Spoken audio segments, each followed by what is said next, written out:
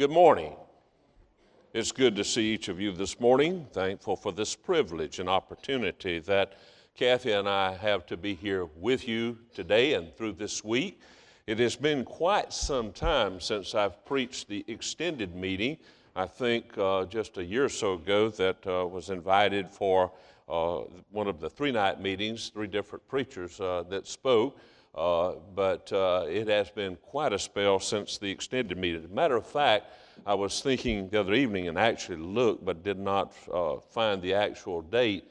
But I did have a note that it was during the time when it was 11 sermons. There were 3 on Sunday and then 2 each day through, I think, Thursday evening is what the schedule was with that. Somebody asked me, how did you do? I said, well, I preached everything I knew and then some, I believe. That was quite an experience. It took a couple of weeks to get over it. But I'm so thankful that you're here this morning. I want you to know that we love you and appreciate you. Know so many of you. Some are newer faces to me, and I'm thankful for each of you in the Lord. I ask you this morning to turn to the book of Romans, chapter 5. I'm going to read verse 12, and then if you'd like, you can turn back and also hold your hand over into the book of Genesis, chapter 3.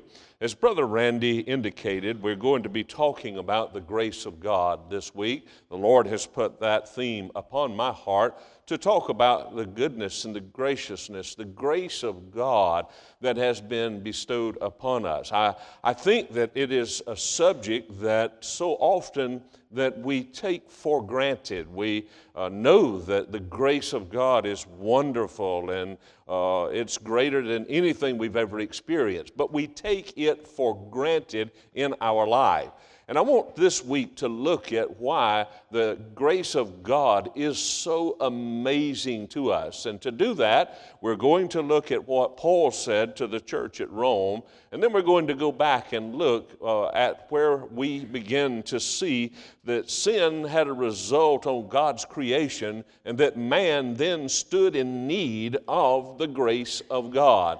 Hope you'll come back tonight, because after we have hopefully set this tone here, we're going to talk about tonight then that we are doomed but loved by God. Doomed but loved by God. Let's look at first the sin's results on God's creation. Romans chapter 5, verse 12, we find the Word of God tells us, "Wherefore, as by one man sin entered into the world, and death by sin, and so death passed upon all men, for that all have sinned." So we see here that there is a condition that it befalls us in the fact that there is this sin that has entered into the world. Now turn back with me to the book of Genesis in chapter 3, and I'll ask you to stay there with me, because we will be pretty much looking at what is found in these verses of Scripture to set the tone of this theme as we go forward. As we look at it, we see the beginnings of Genesis, where God created all things. In the beginning, God created the heavens and the earth. God made everything. And when He made each thing that He made, we find that there is a statement that is made behind every creation that is given. It is good. It is good. It is good. Those were the things that God had said when He, of course, made those things that were made by Him. However, we find as we move further along and come into the chapter of Genesis chapter 3, we begin to see then that there is sin that begins to mar man's life. It begins to bring trouble into paradise. It begins to create a situation in which we are involved, even as we are extended family of Adam. We find that it affects us even unto this day. We look at sin, and we see sin entering the Garden of Eden. It almost seems that it comes in, poof, full grown, and it's an agitation upon the creation that God has made. The fall of man in Genesis chapter 3 is a very sad story. Chapter 1 and chapter 2 are awesome in the sense that it speaks of the character and the kindness and the power of the Almighty God. But then in Genesis chapter 3, we begin to find that there's a sad story, very sad story. All of a sudden, as God has created all of these things, as God has made this creation, He's formed man of the dust of the ground. He's breathed into his nostrils the breath of life, and man has become a living soul. And as man is placed in the Garden of Eden, a place of paradise, and is moving about and communing and walking and fellowship with God, kaboom, sin comes into the world. Sin enters into the world. As I said, it seems that it comes almost full grown. Let's go to the book of Genesis chapter 3, and let's begin to look at some of the things that are transpiring. For it's these things that happen as we begin to look at them in chapter 3 of the book of Genesis that brings us to the need that we have for the amazing grace of God. So what we need to look at to understand this amazing grace of God and how wonderful it is upon our life is we need to remember from whence we find ourselves standing in need, or the creation of God standing in need of the amazing grace of God. In the book of Genesis, chapter 3, let's begin reading, and we'll read a few verses of Scripture, and then we'll make a few comments. Now the serpent was more subtle than any beast of the field, which the Lord God had made. And he said unto the woman, Yea, hath God said, Ye shall not eat of every tree of the garden. Did you catch something there? Did you catch hold of something that's in that statement? Did God say that? Did God say that? He didn't say it exactly that way. He said of the tree of the knowledge of good and evil that they were not to eat. Of the other trees they had liberty wherewith they could eat.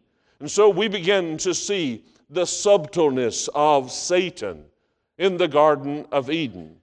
And the woman said unto the serpent, We may eat of the fruit of the trees of the garden. She was repeating what God had said. She was in sync, if you will, with God. But of the fruit of the tree which is in the midst of the garden, God has said, Ye shall not eat of it, neither shall ye touch it, lest ye die. Did you catch something else? God didn't say that they couldn't touch it. He said, don't eat of it. And so here, sin is beginning to get its foothold. Sin is beginning to creep in and lay its place in the life of man. And the serpent said unto the woman, Ye shall not surely die. He was telling her, God's a liar. You can't believe what God Almighty said. He's a liar. Ye shall not surely die. In verse 5, For God doth know that in the day that ye eat thereof, then your eyes shall be opened, and ye shall be as gods, knowing good and evil. And when the woman saw that the tree was good for food, and that it was pleasant to the eyes, and a tree to be desired to make one wise, she took of the fruit thereof, and did eat, and gave also to her husband with her, and he did eat. And so we see that Satan now has brought into a place of paradise, a place of great joy and tranquility and peace, a place where man was walking in communing, in fellowship with God, that now Satan has brought into the Garden of Eden sin. Suddenly, there he is in all of his cunningness. There he is tempting Eve to do something that he himself had already done, and that was to rebel against God. In the book of Isaiah, in chapter 14, in verses 12 through 15, we find the rebellion of Satan against God himself. In the 12th verse of the 14th chapter of the book of Isaiah, How art thou fallen from heaven, O Lucifer, son of the morning? How art thou cut down to the ground, which didst weaken the nations? For thou hast said in thine heart, I will ascend unto heaven. I will exalt my throne above the stars of God. I will sit also upon the mount of the congregation in the sides of the north. And I will ascend above the heights of the clouds. I will be like the Most High. He was placing himself as a God. Actually, he was placing himself, I believe, Brother Randy, higher than God Almighty himself. And so we find, yet thou shalt be brought down to hell, to the sides of the pit. Now Satan was a fallen angelic creature, and he endeavors to pass and does pass to his misery upon the rest of God's creation. So we find that as we look at that passage or these passages of Scripture, we can now a little bit better understand what Paul was saying to the church at Rome. Wherefore, as by one man sin entered into the world. And I'm not talking about Satan, I'm talking about Adam. Is the figurehead of Eve, the figurehead of the home, the figurehead of mankind. So wherefore, as by one man sin entered into the world, and death by sin, so that death passed upon all men, for all have sinned. We fell in Adam. When Adam and Eve sinned in the Garden of Eden, we were in their loins, and we sinned also against God. And so we see now that as Satan is in the Garden of Eden, that he is challenging the Word of God. He is challenging them to not obey God. He's challenging them to walk in the lust and the desire of their own flesh. But Satan's challenge, as he has challenged them, and as they succumb and as they fall into his hands, we here see as the Word is twisted, the Word of God is twisted. And as man is not strong enough in his own strength to stand against the power of Satan, that they fall into this temptation. And as they fall into this temptation, they now have sinned against God. And as we know, the Scriptures teach us that when they sin against God, the fellowship was broken, and we know that they were cast out of the Garden of Eden. They were cast out of paradise.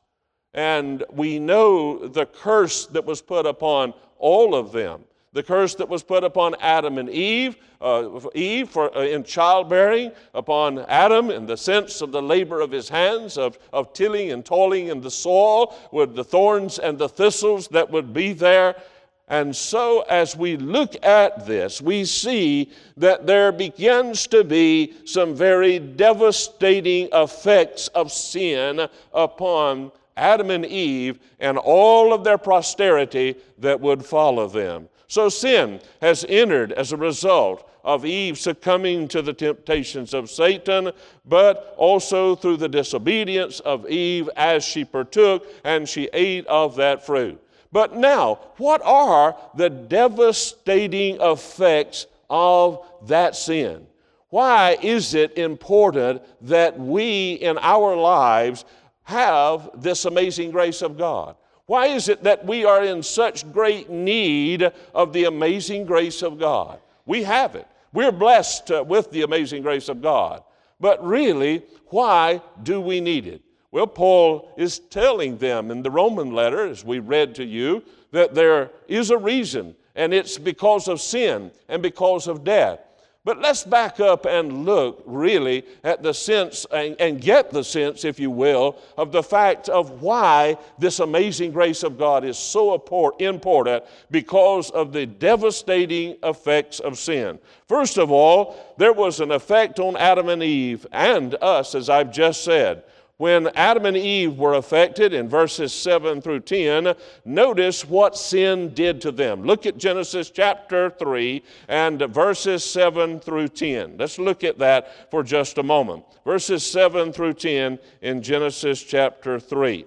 Notice these words that are given to us. Let's go back and let's read, if you will, in Genesis chapter 3, verses 7 through 10. And the eyes of both of them were opened, and they knew that they were naked, and they sewed fig leaves together and made themselves aprons. And they heard the voice of the Lord God walking in the garden in the cool of the day. And Adam and his wife hid themselves from the presence of the Lord God amongst the trees of the garden. Now, let me remind you of something here. Does our God not see us at particular times? Is there any time, is there any moment in our life that God cannot see us? The answer to that is no. God sees us at all times. So here they realize their guilt. They realize that they are guilty before God and they're trying to hide themselves. But God knew where they were at. They were not fooling God in any way. And the Lord God called unto Adam and said unto him, Where art thou? Well, God knows where we're at every moment, every second, every day. He knows what we're doing. He knows what we're saying. He knows what we're thinking. There is nothing that is hidden unto the eyes nor the ears of God. But Adam replied and he said, I heard thy voice in the garden, and I was afraid because I was naked and I hid myself. And he said, Who told thee that thou art naked? Hast thou eaten of the tree which I commanded thee that thou shouldest not eat? And the man said, The woman. Here we go. You see how sin is already affecting? You see the devastation of sin? Now we find that Adam wants to blame God for giving him a helpmeet. He wants to blame Eve for the fact that he is sin. Every one of us are responsible for the sins we commit in our lives. Each and every one of us, when we sin, it's not the fault of somebody else. It's not the fault of God. It's the fault of our disobedience to the God of heaven and earth, who has called us by His Spirit, who's brought us out of death and darkness into light and life in the Lord Jesus Christ, and has called us to walk in the newness of life. And the man said, The woman whom thou gavest to be with me gave me of the trees, and I did eat. And the Lord God said unto the woman, What is this that thou hast done? And the woman said, The serpent beguiled me, and I did eat. Well, at least she did finally tell a little truth, didn't she? She finally admitted, she owned up to the fact that she was beguiled, which means she was tempted, that she was led astray by Satan, and she partook of that which God told her that she was not to. Now, what's the effect? Well, verses 7 and 8, what do you see? And the eyes of both of them were opened, and they knew that they were naked, and they sewed fig leaves together and made themselves aprons. They were naked. They knew it. They were exposed. They felt the guilt and the shame. This is a passage of Scripture that reminds us of the fact of the guilt and the shame that sin brings into our lives. And so they tried to hide themselves. But notice also that it brought unto them a broken fellowship with God. In verse 8, and they heard the voice of the Lord God walking in the garden in the cool of the day. And Adam and his wife hid themselves from the presence of the Lord God amongst the trees of the garden. What had been taking place in times past was that they were walking with God. I believe they were walking and talking with God. There was a communion, a fellowship with them as they went about the presence of the garden, going about. I don't know what they were talking about. I believe it was spiritual things. That's what my heart believes, that the beauty and the glory, the grandeur of that place of paradise. And I believe that they were thanking God from their depths of their heart for the beauty of the place in which God had given them and placed them in. But now that fellowship is broken. They're not wanting to commune with Him. They're not wanting to walk hand in hand and fellowship with Him. But now they are desiring to hide. And it's because of the guilt that this sin has produced and now this broken fellowship. But it also produced a fear. Notice verse 10. And he said, I heard thy voice in the garden, and I was what? Afraid. I was afraid. Fear. The word afraid is translated into being fearful or having fear in one's life.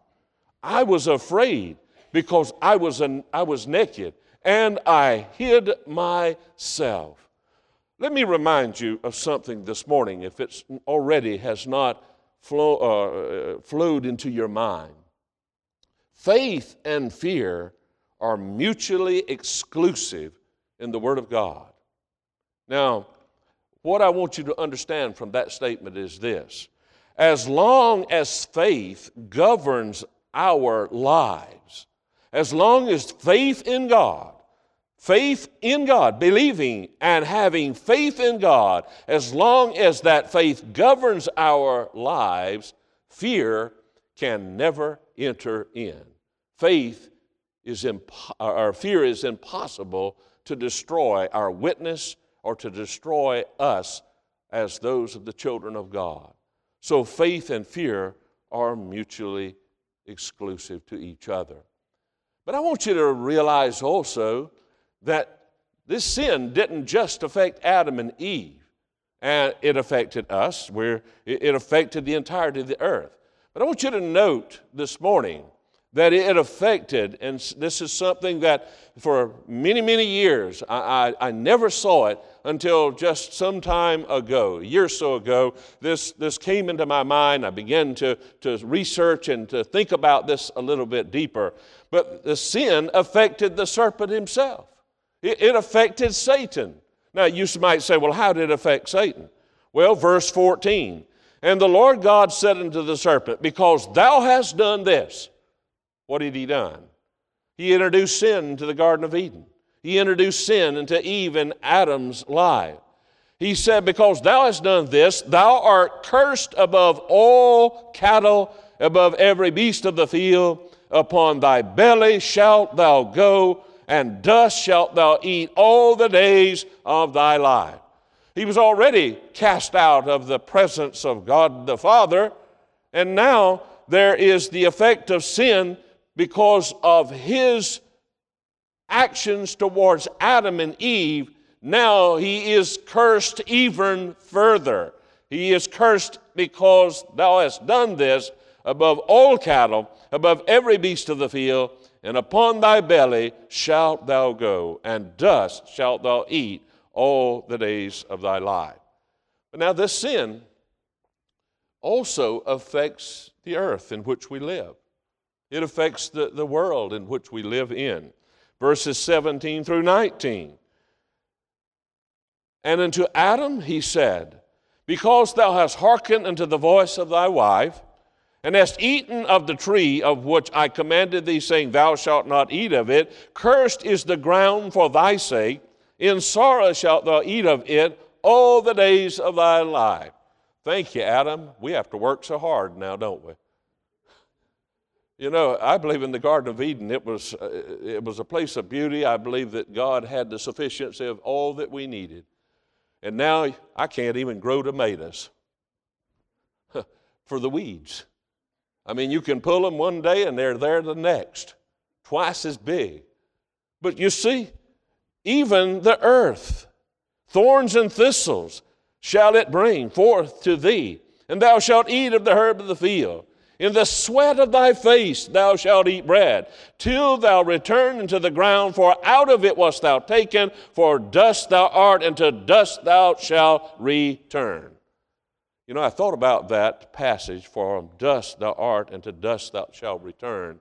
That's the portion of that passage of Scripture that points to the death that we have in our lives because of sin. Death, the death of man. I believe that life was perfect without sin. Sin, when it is finished, bringeth forth death. Perhaps in the Garden of Eden there would have been no death had not there been the sinfulness of Adam and Eve as they listened to the serpent. And Adam and Eve were driven out of the Garden of Eden. They were driven out of this place of paradise. The earth upon which they lived from that day forward was in great contrast to the Garden of Eden. They now lived in a world that reflected the effects of their disobedience to God, a world of thorns and thistles and whose ground required hard work, hard labor before the fruit is yielded forth. We were then also left to live in a world that is marred by sin, scarred by sin, and that affects our lives even unto this very moment. So, brothers and sisters, I want you to understand this morning, sin had a devastating, a very damning impact upon humanity, a damning impact upon your life and my life. That damning impact, that devastating and damning impact upon us is what Paul was talking about when he said, "Wherefore, as by one man sin entered into the world, and death by sin, and so death passed upon all men, for that all have sinned."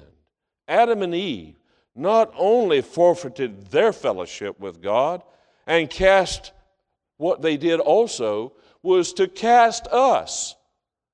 They forfeited a fellowship with God. But what they did cast us into total depravity. You and I, when they sinned and were separated from God, in that spiritual sense of being separated from the presence of God, you and I were separated with them. You and I were separated with them.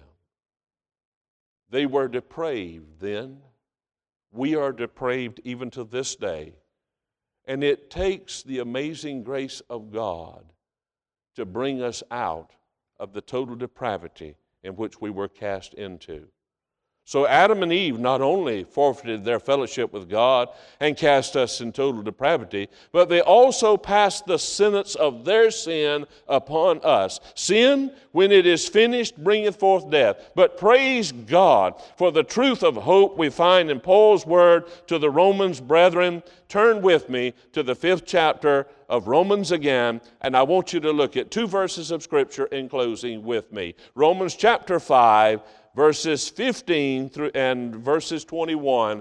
Here we find hope in the Lord Jesus Christ. We who were cast, this effect of sin being cast upon the earth because of the disobedience of Adam and Eve, we were cast headlong into hell with Adam and Eve. We are now depraved. We are sinful creatures. We are without hope outside of the Lord Jesus Christ. But here's what Paul said to the Roman brethren. But not as the offense, so also is the free gift. For if through the offense of one, Adam, we're talking about Adam, we're talking about the incident in the Garden of Eden.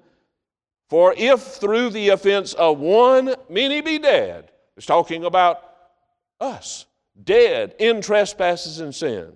Much more the grace of God. Now we see. Now we begin to see.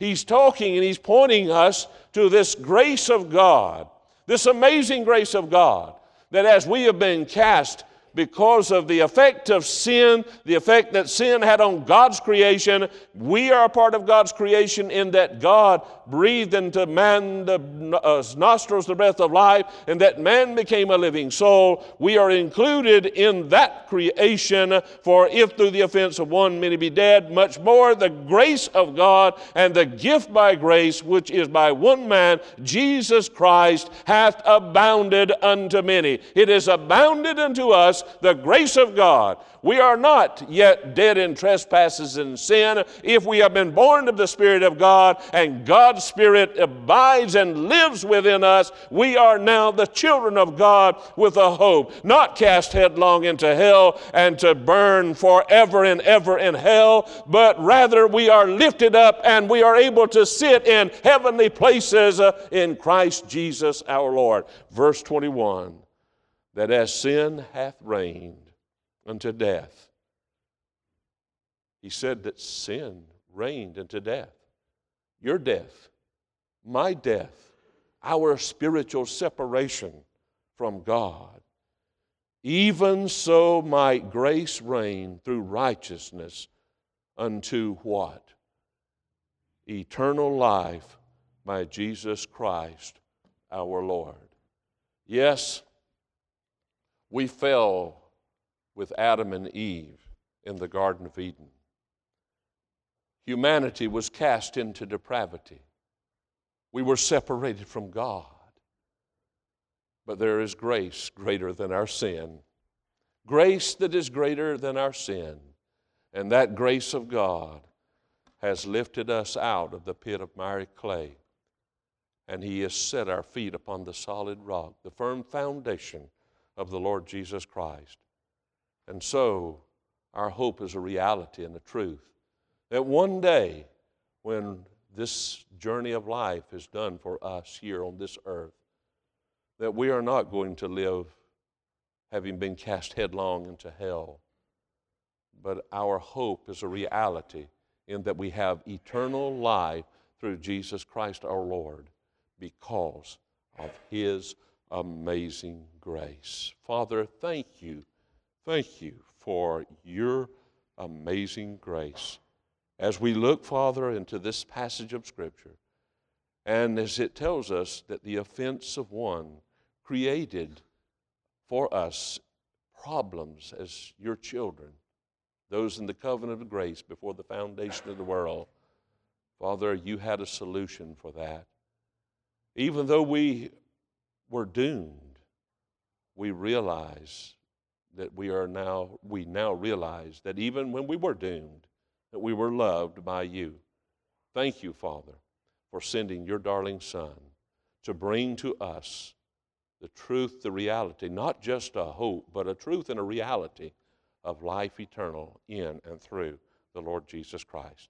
Thank you, Father, for your amazing grace, which is bestowed upon our lives. In Christ's name we pray, and amen. Brother Randy.